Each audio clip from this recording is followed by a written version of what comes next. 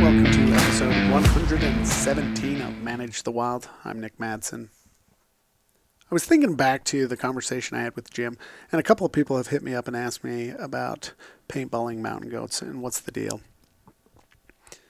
And he was involved in a study, and the method to help them understand how the population was made up, they used a method called mark and recapture. And mark and recapture, from my experience, has been mostly used in research, not necessarily by biologists or management, but in understanding before. So I've had professors who've used it on ocelots, they've used it on grouse, and there's been quite a few other methods. I even found a paper here on mark and recapture, and they were determining the flight range and the dispersal of the housefly, and they used mark and recapture. And it's just a powerful tool. It's super important in research and understanding how a population of whatever species you're studying is, how it's made up of. Mark and recapture what it involves is capturing an animal. It doesn't matter, obviously. We talked about houseflies, ocelots, cougars. These are all the projects that I'm aware of. There's hundreds more, thousands more. I mean, they have projects on mark and recapture on bees and mosquitoes.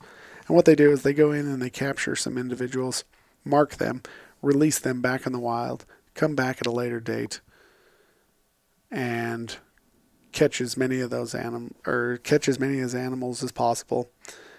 A lot of the times they will have a certain number of animals they have to catch. So if they caught 50 animals in the first study, they'll have to catch 50 animals in the second, and then they can look at what of the second recapture, how many of those were marked.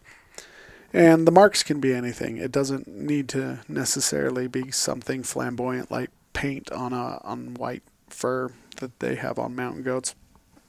They can be tags. They can be bands, collars.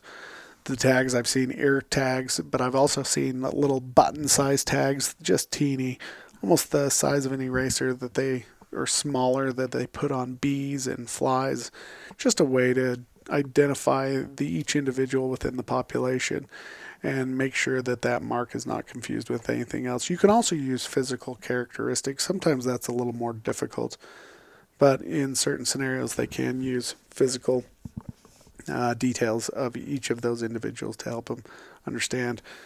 So they've gone in, they've captured, they released them, they recaptured. Now they've got to count how many of those in the second capture are marked and unmarked. And then they will take those and they will plug them into a model. And these models, super complicated to me, maybe not to others, but these models, they can help them understand population size. It can also, though, as I read from that fly study, can help them determine flight range as well as the dispersal of the housefly.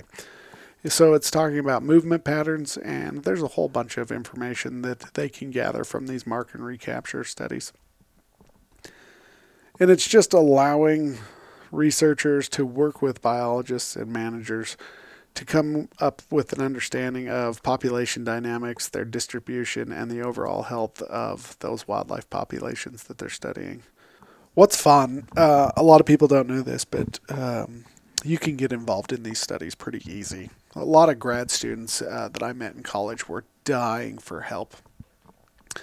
And there was quite a few people who would go from project to project that I talked to, older people who had previously been involved in wildlife.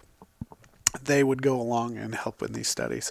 And a lot of studies are starting to take in a bunch of nonprofit groups, whether you're for hunting or against hunting. There's research out there that they're constantly looking for volunteers. One of the studies that I got on early, and it was a lot of fun, is we were actually removing deer from urban areas. And the study was the overall health of the animal and understanding. And they were looking at fecal samples as well as blood, looking for disease and whatnot. But there was a bunch of studies involved, the cost effectiveness of trapping, and was it worth it? And there was so many volunteers that were needed because it was such a large It went all the way from Provo all the way up through northern Utah. So that's a large chunk of the state. And these studies, whether it's mark and recapture or sage grouse lek counts or sharp-tailed grouse, there's even ground squirrel studies going on.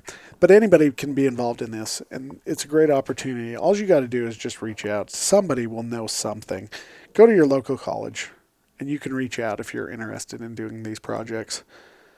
And it's just a super fun way to work with wildlife. You almost get more hands-on experience doing some of these projects than maybe some other ones. Thanks for listening to this episode. I hope you enjoyed it. If you did, go ahead and leave a comment on Facebook or Instagram. Leave a like. Let your friends, family know. Let's help this podcast keep growing. Thank you for your guys' support. Have a great day. Stay wild.